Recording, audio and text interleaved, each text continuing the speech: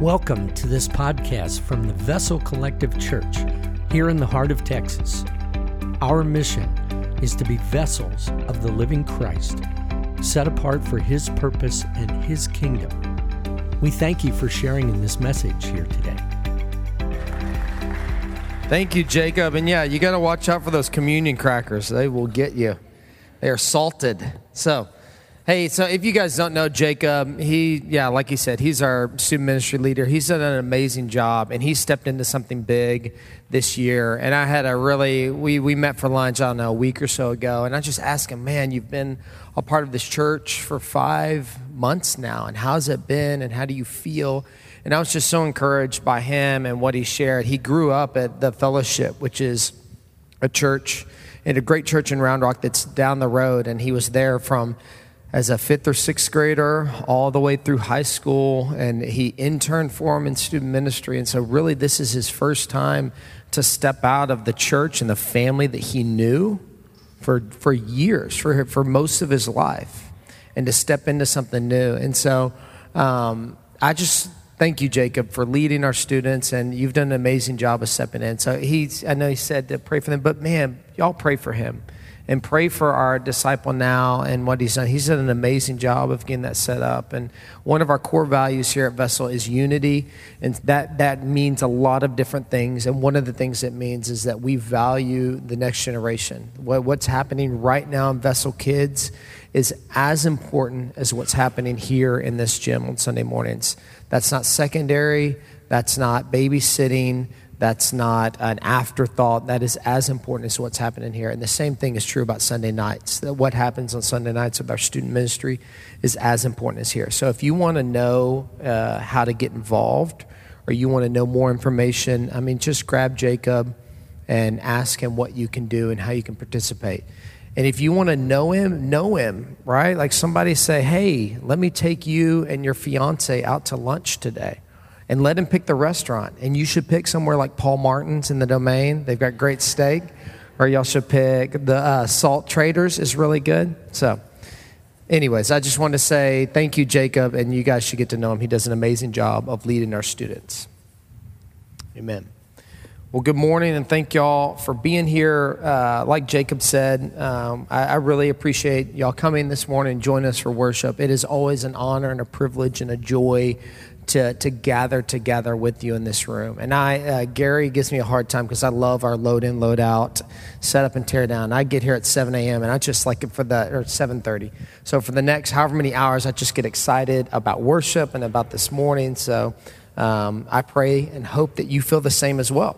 So this morning we are starting a new series, new sermon series that's going to go on for the course of 5 weeks.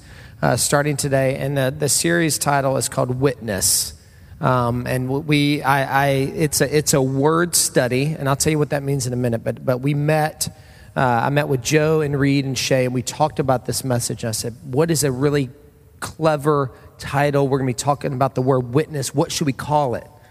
And they're like, just witness, right? Like it's as simple as that. So that's all it is. And what we mean by a word study is this is going to look, over the next month or so, this is going to look different than what we normally do.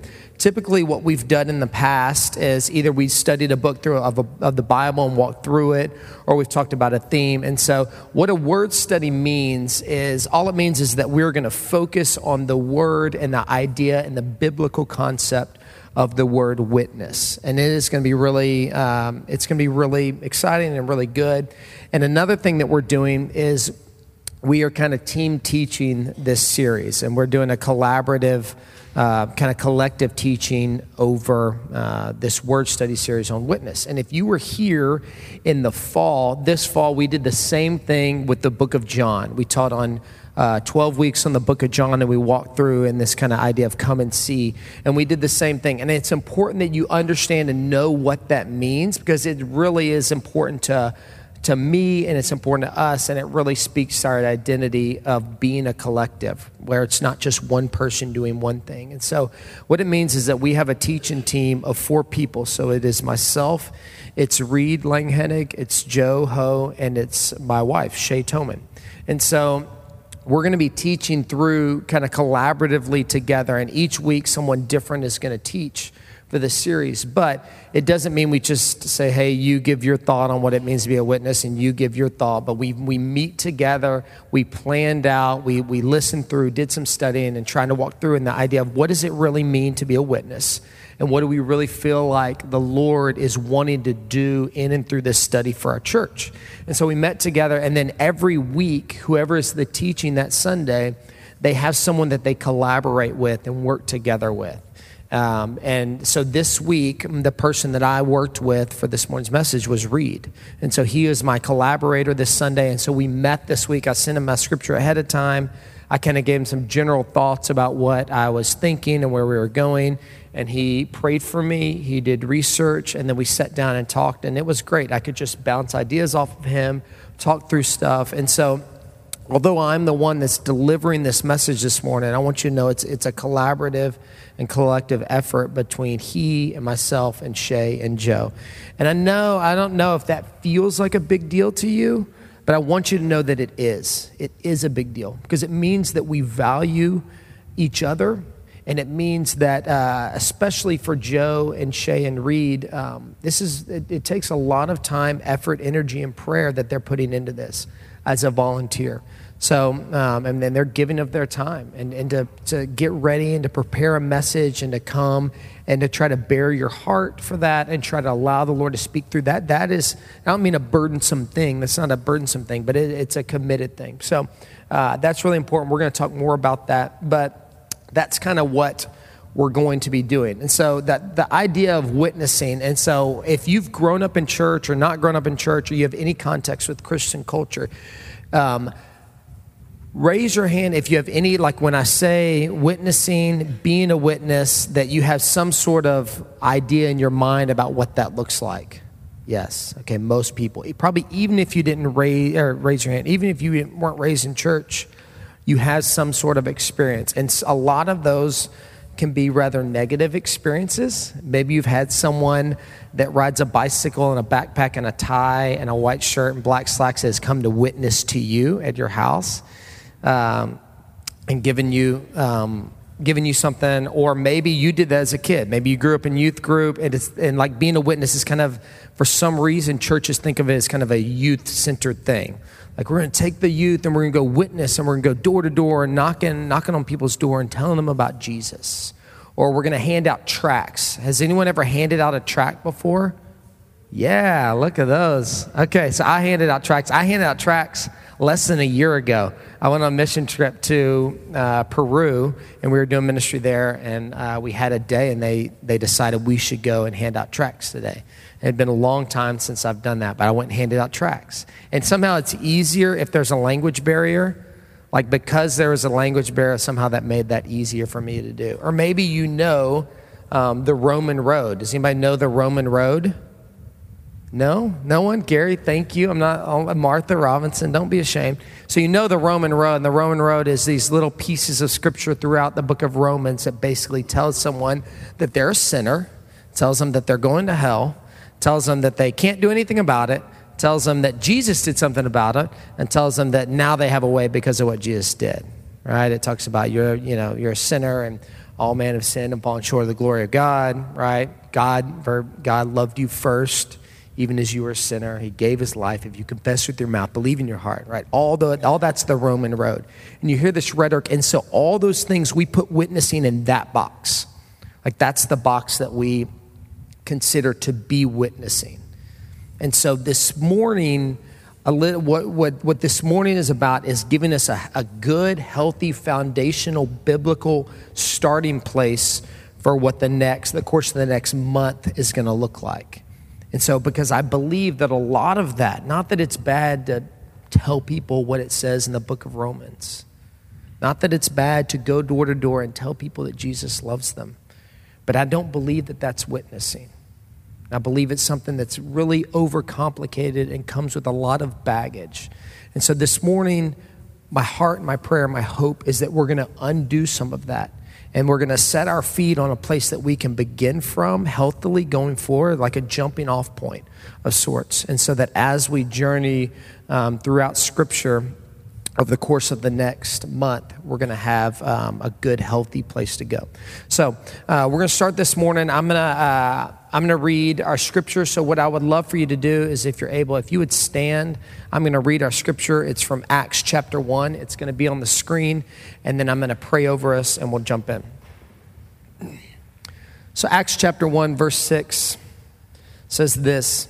It says, "Then they gathered around him and asked him, 'Lord, are you at this time going to restore the kingdom to Israel?' He said to them, 'It's not for you to know the time or the dates the Father has set by his own authority, but you will receive power when the Holy Spirit comes on you, and you will be my witnesses in Jerusalem and in all of Judea and Samaria and to the ends of the earth.'" Dear Lord, I thank you for who you made us to be. God, forgive us when we bring our own baggage, our own fears of what being a witness looks like, or really anything in Scripture, Jesus. I pray that right now during this time that you just give us a clear direction and a clear, healthy, biblical understanding of what it means to be a witness, Jesus. Help us to be able to shed and lay down anything that may be negative associated with that, and let us just clear our hearts for you to be able to set in us through your word what it truly means to be a witness of Jesus Christ. I thank you for this morning. I pray that you speak boldly through me and through your word and in our hearts, God, and that we are changed and we are transformed. Pray these things in your name. Amen.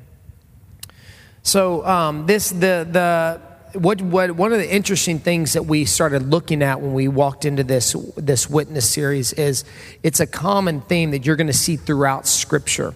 And so this idea of being a witness isn't anything new. It's not something that the evangelical church created. You can see there, Acts chapter 1, the beginning of the church. The Acts is the birth of the church. You see that Jesus calls us to be witnesses. And it is after Jesus' crucifixion, after his resurrection, as the disciples are waiting, anticipating for what is next. They've been on this journey with Jesus for 3 years that ended with him on the cross, that ended with him being raised again from the dead. The stone was rolled away. And they're now asking themselves the question, what is next? And so Jesus visits them. He comes to them and he visits with them. And they ask him this question. They said, Lord, are you now going to restore the kingdom to Israel? Like, everything happened. You did it all. You made man free. You made a way where there was no way. Your blood was poured out. The sacrifice, all of Isaiah and the Psalms, all the prophecies were fulfilled. Now you're going to make it right. Right? Like the world is going to be perfect. And now's the time. When are you going to do this? Like, we did all this. We went on this journey for you. When is the time? And Jesus tells them, he says to them, it's not for you to know the time or dates the Father has set by his own authority. And a little sidebar. So if anyone ever tells you when the end of the earth is or when Jesus is returning, you just point to Acts chapter 1, verse 7. It says, it's not for you to know. It's like a thief in the night is what Scripture says. So when someone tells you, on March 8th of 2020, if you take this verse and you unscramble the letters, it says the world's going to end, right? Just don't believe them. And don't argue with them. Just say, oh, wow, cool. So, but that's not true.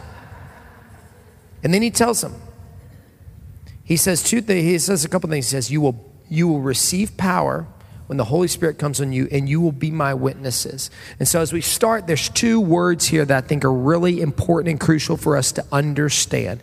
And so we're first going to do some definitions out of this verse in this verse 8. So the first word is, he says that you will receive power. So the first word that's important for us to understand is the word power. And it's in the Greek there, you can see it. It's dunamis is the word, dunamis. And it's the same place that we get the word dynamite, right? That makes sense. You can see that. It's the same word that we get dynamite from. It's the same word that we get dynamic from. So, and you think about power, and I think a stick of dynamite embodies that well, right? A stick of dynamite has power. Someone who's a dynamic person or a dynamic situation. But it's not as simple as that. And obviously, when they wrote Scripture, dynamite didn't exist, so it wasn't that, that we created that from that. But the definition of dunamis literally means strength, power, ability. And so I've put a few different definitions on here. If you'll go ahead, Lindsay, and put those definitions up. These are kind of how, if you look at this word in the Greek, these are kind of the various definitions from this. The first says that it's an inherent power residing in a thing by virtue of its nature, or which a person or thing exerts and puts forth. It's literally saying the power that dwells within you. And Jesus says that as we know in Scripture, it says that when we receive Christ as our Lord and Savior, that his power, the power of the Holy Spirit, dwells within us. And so it's literally that residing power that before Jesus you did not have, before faith in Christ that you did not have, that did not exist, that wasn't there, that you receive Christ and that power dwells in you. And Scripture says that every one of us has it. And whether you feel it, whether it feels like a stick of dynamite or it feels like a whimper of a week. What are those poppers you throw on the ground, like pop? Maybe it feels like that, right? But it's there and it dwells inside of you. The second definition it says is that it's the power for performing miracles. Is a second way it's defined. It's the power of performing miracles. That 124 times in the New Testament this word is used, and it's often used in the New Testament to point to powers and miraculous signs and wonders, miracles that the Lord performs, miracles that are performed through the church in Acts. Acts 19 says this. It says, God did extraordinary miracles through Paul. This is after Paul's conversion on their road to Damascus, is that he's converted, and now God is doing extraordinary miracles through him. That miracles word is the word dunamis. It's the same word. It's this idea of miraculous power. And we believe that. We believe that God is not a past God of miracles. He's a current God of miracles. That he is the creator of the heavens and earth. He can do anything, and we pray and we seek him to do the miraculous in our lives. The third definition is the power and influence which belongs to riches and wealth. And if you know, we talk a lot about the kingdom of heaven, the kingdom. And then even in our mission statement, we say, our mission is to be vessels of the living Christ set apart for his purpose and his kingdom. And there's scriptures in 2 Corinthians that talks about us being ambassadors for Christ. It's this riches and wealth. It's the power that the president of the United States walking into this room would have by title, right? It's the power that if a king or a prince or a dignitary walked into this room, that they would demand because of their position and their power and their name, right? It's that same word. The last definition has this power and resources arising from numbers. Right, like that's us gathered. Like if we are something by ourselves, but when we are together, we are powerful. Where two or more gathered in his name, I am in their midst. And that when we gather together and we put ourselves together, that what happens here is powerful.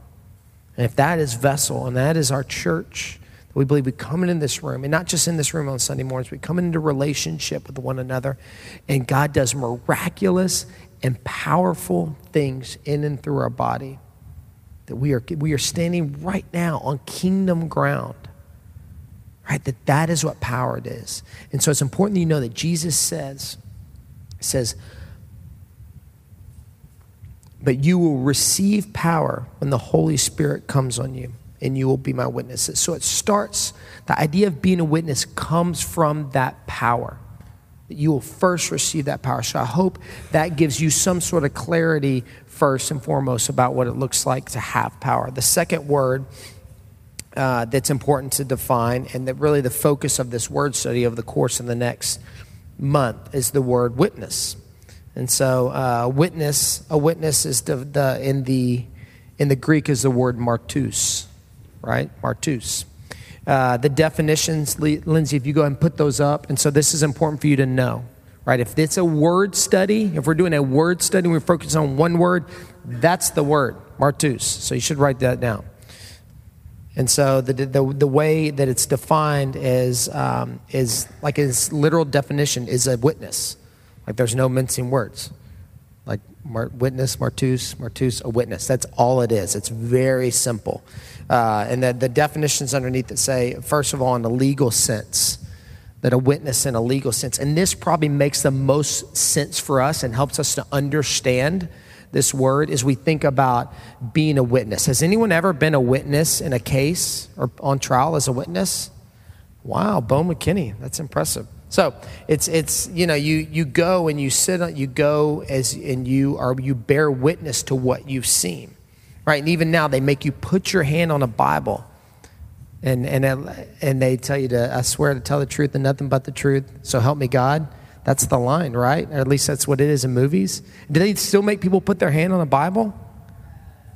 No? Okay, well, sounds better that way. But in a legal sense, and this makes sense for us. And so we can think about what it means a witness. So if you walk out of here at church Sunday morning and you get out of here and there's an accident, there's a terrible accident out here on Mays, and police are there and they ask you to come and be a witness. There's some sort of dispute. What do? You tell what you saw. You don't judge the people. You don't tell your thoughts about the different cars or whatever. You just say, this is what happened. And they ask you questions and you bear the truth. You bear the truth. And that is in a legal sense, and that makes a lot of sense for us. And this is an ancient concept. Like if you look through Scripture, you see that this idea of being a witness isn't something new. That this goes back thousands of years before Jesus Christ. That the power of a witness can make or break a trial. Right? Someone that says, I was there and I saw it and this is what happened. And then they bring another witness to corroborate their story. And you get two people that witness what happens. You can say, I'm innocent until you're blue in the face. If you've got two people in the witness stand, that holds weight. That holds weight and that holds power. The second definition is in a historical sense, a witness in a historical sense. So literally one who is a spectator of anything, i.e. a contest. So in 2006, I witnessed the Longhorns win a national championship, right? No Aggie can ever say that. They've never witnessed it. I mean, I'm sorry. Like, I would love for that to be different, but I witnessed it. I saw it, right? Let's play that clip. No, I'm just kidding. But the idea of witnessing something, right? I saw it happen. I saw what it was. I was a witness to it. If you were, when I was in high school, I went to the inauguration of George Bush as president, and I stood in the back and I witnessed, I was like, felt like a mile away. I witnessed his inauguration. And so it's like I was there and I witnessed. If you remember when LeBron James signed with Miami, this was years ago, that he had this big thing as witness. I'm a witness. And who witnessed it happening? The third definition they have is in an ethical sense. And the definition under that, which isn't here, says this. It says, those who after his example have proved the strength and genuineness of their faith in Christ by undergoing a violent death. Violent death. It's literally where we get the word martyr. That is a martyr. Is it to be a martyr is to give your life as a witness for Jesus Christ. Aren't y'all excited about this word study? Right? Here we go.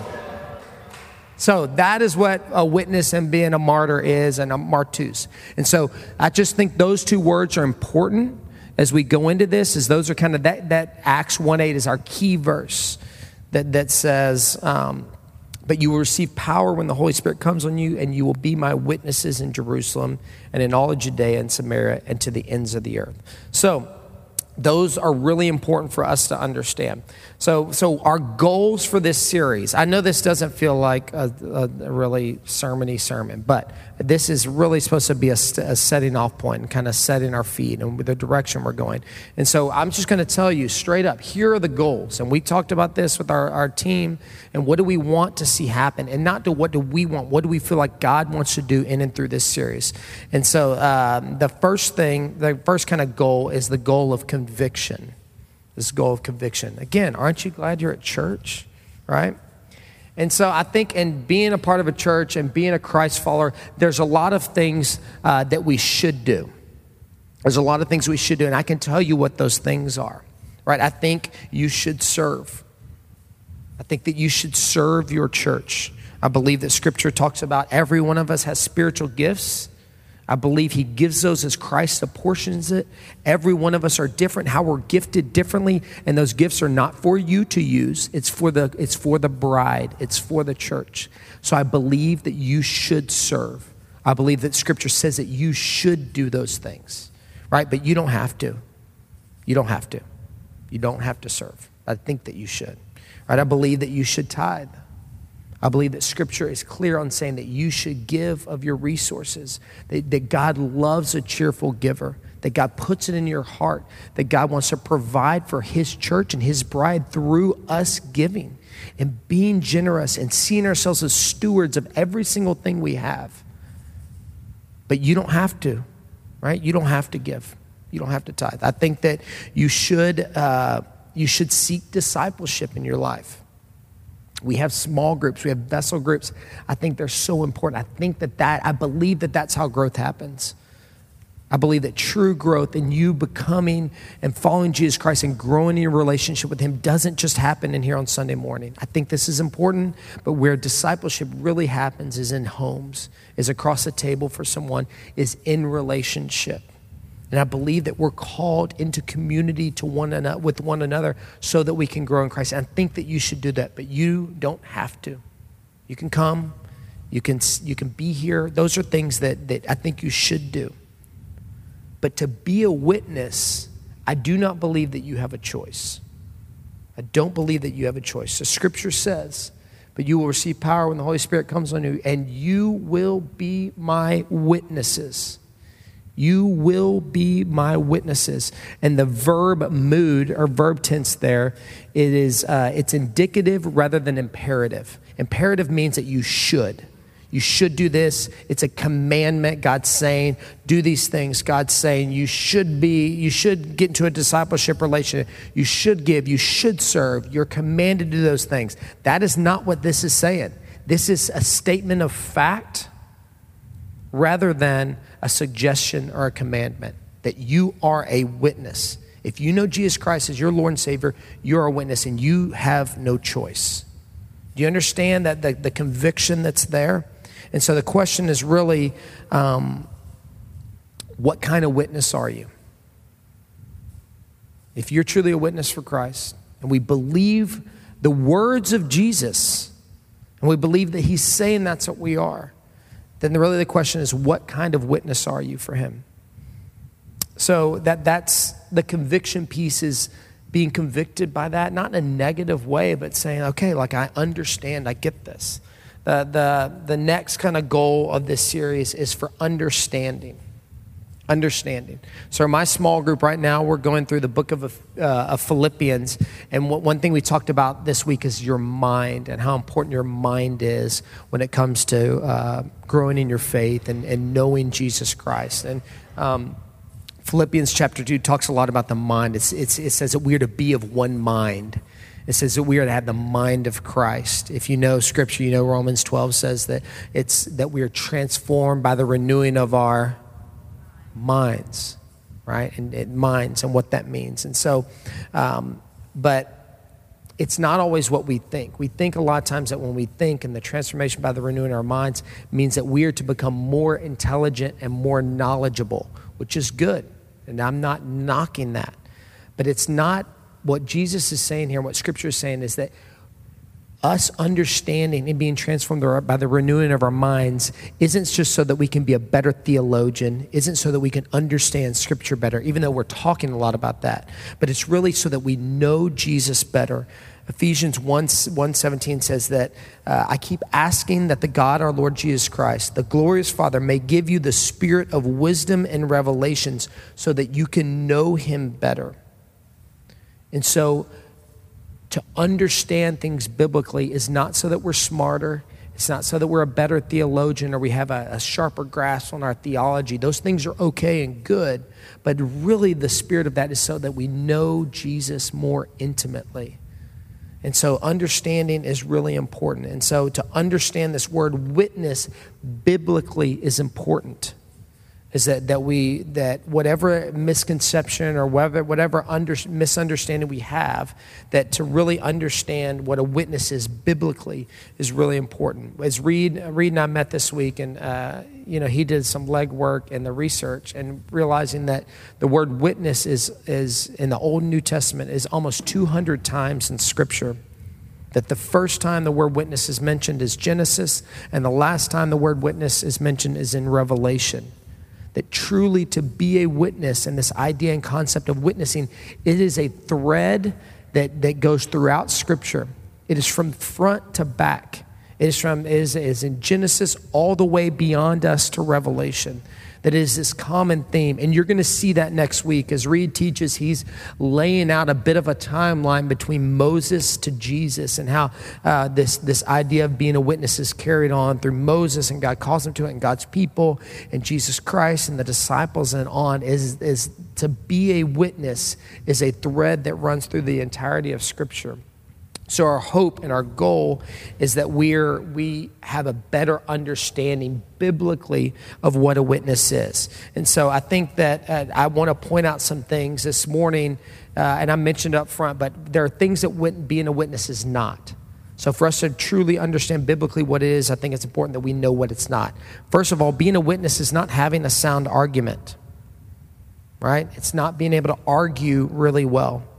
Scripture does talk about arguing, but you might not like it. 2 Timothy 2:23 and 24 says, don't have anything to do with foolish and stupid arguments, because you know they produce quarrels. And the Lord's servants must not be quarrelsome, but must be kind to everyone, able to teach, not resentful.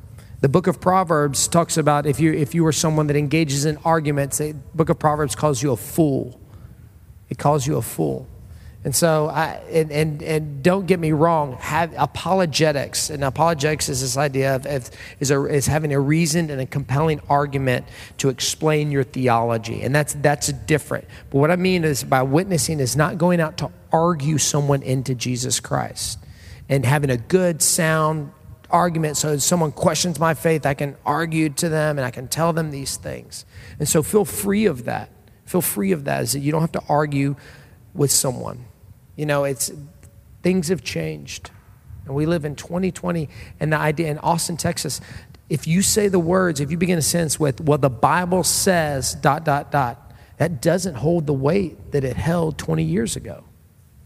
It's not the same. It doesn't hold the same weight. And we go in and we think about witnessing. It's like, I'm going to tell them the Bible says this and the Bible says that. And it's true. And Scripture is true. But to someone that doesn't know Jesus Christ, what do they care? You say, well, the Bible says this. And I think, and so what? I don't believe what the Bible says. And so being a witness is much less about saying what the Bible says and being able to say, this is who Jesus Christ is to me. This is what he's done in my life. This is who he is to me personally. And you want to say a more powerful statement, you can say, well, the Bible says, or you can say, man, Jesus has done this for me. And you take Christians and you ask them, what words have come out of their mouth more? And I guarantee you it's, well, the Bible says this. Well, the Bible says that. The Bible says this. Man, tell me what Jesus Christ has done for you. The second thing that is not, it's not just winning an argument or having a good sound argument, but it's also not being an expert. You don't have to be an expert. So in this room, like quick poll, who feels completely 100% capable of being a good witness, and I know how to go out and I can go out witnessing? Who feels completely capable and comfortable doing that? Laura, Missy, there we go. We got some, right? But most of us don't feel that way. We think, well, I'm not smart enough. I don't know Scripture enough. Amen. Laura, here, come up here. I'm going to give you the microphone and let you preach. But you're right. It's about being real. It's not about being an expert. You don't have to know Scripture and every line of every verse and be able to explain. At what point did the words, I don't know, and the answer, I don't know, not be okay? It's okay not to know. If someone asks you a question about Scripture or the Bible or whatever, well, tell me about this. It's okay to say, I don't know. I really don't know that. But I can tell you this is what Jesus Christ has done for me. And they can say whatever they want. but you don't have to defend your faith. The Great Commission, Matthew 28:19 says this. It says, therefore, go and make disciples of all nations, baptizing them in the name of the Father, the Son, and the Holy Spirit, teaching these new disciples to obey all the commands that I have given you. And be sure to this, I am with you always, even to the end of the age. And so, that clock is throwing me off. Verse 20 says, teaching the new disciples to obey all the commands that I have given you. Literally, if God has given you one thing, just use that. The Great Commission, if God has given you one thing, if he has shown you that there's hope in Jesus Christ, and that's all he's given you, then you take that and give that to someone else. You don't have to be an expert. You don't have to be an expert. And the last thing is, the third thing that being a witness is not convincing someone. So it's not having a sound argument. It's not being an expert on the Bible. And it's not convincing someone into relationship with Jesus Christ. And we can say here, like, we could ask anyone who calls himself a Christ follower, say, man, how did you come to know Jesus Christ? Nobody's testimony is ever, well, someone gave me this really strong argument and I just couldn't. So I was like, well, I guess you got all the proof there, so I'm going to believe. No, who's ever heard a testimony like that? You don't have to convince anyone. Be free of that. Be free of that. You know, one thing that going into ministry is I never feel like a pastor. And if people tell me what I feel like, I really feel like I'm an evangelist. That's my heart. Is I feel and I see myself and my gifting much more as an evangelist. And so I embrace that. And really what I see being an evangelist is it's just loving people that don't know God, period. Without any agenda, without trying to hope or convince them into it. I had someone ask me recently, they said, how do you, like as an evangelist, how do you walk someone into a relationship with Jesus Christ? How do you lead someone to Christ? I'm like, I don't know. Like, well, yeah, like how, you're an evangelist, like how did you lead someone to Christ? I was like, I'd never done that. Like I've never led someone to Christ. I'm like, well, I thought you were an evangelist. I'm like, I don't see it the same. Like when have I sat down with someone and said, walk through the Roman road and convince them into Jesus Christ? Man, thank God, literally, that he does that and not us. And so it's not about convincing someone. It's about loving people and finding people that are around you. And so I have a neighbor that about a week or two ago, I was praying for my neighbor. And I was sitting in my front office. It was Monday morning. I'm praying for my neighbor. I'm praying for him by name. I journal. I'm writing his name. Now I'm like, thank you. And he doesn't know Lord. I'm just praying for him. I'm praying for him by name. I'm praying for him. And all of a sudden I get this knock at my door. I go over and it's my neighbor. I'm like, all right. Like I didn't see him outside. And so I'm like, okay, Lord. So I open the door and this guy tells me that on December 23rd, he lost his dad unexpectedly. And this was January 19th. He said, I just got a call that my mom passed away. In less than a month, he loses both his parents. Man, how heartbreaking is that? I mean, how broken is our world? And now here he is, and both parents, he loses them unexpectedly. So am I going to go, well, hold on a minute. I have a tract here for you. Let me give this to you and hand you out the Roman road. And I want to be a witness to you. So do you know that you're a sinner? And no. I just hugged him. I said, oh, man, Jay, I'm so sorry. I'm so sorry about that. That's awful. That's terrible. And so then we got together. Like this week, he and I got together. And I texted him and followed up. He says, do you have time? I said, yeah, anytime. I said, you name it. And so we got together and we went and we sat down together. And he just poured his heart out. He poured his heart out.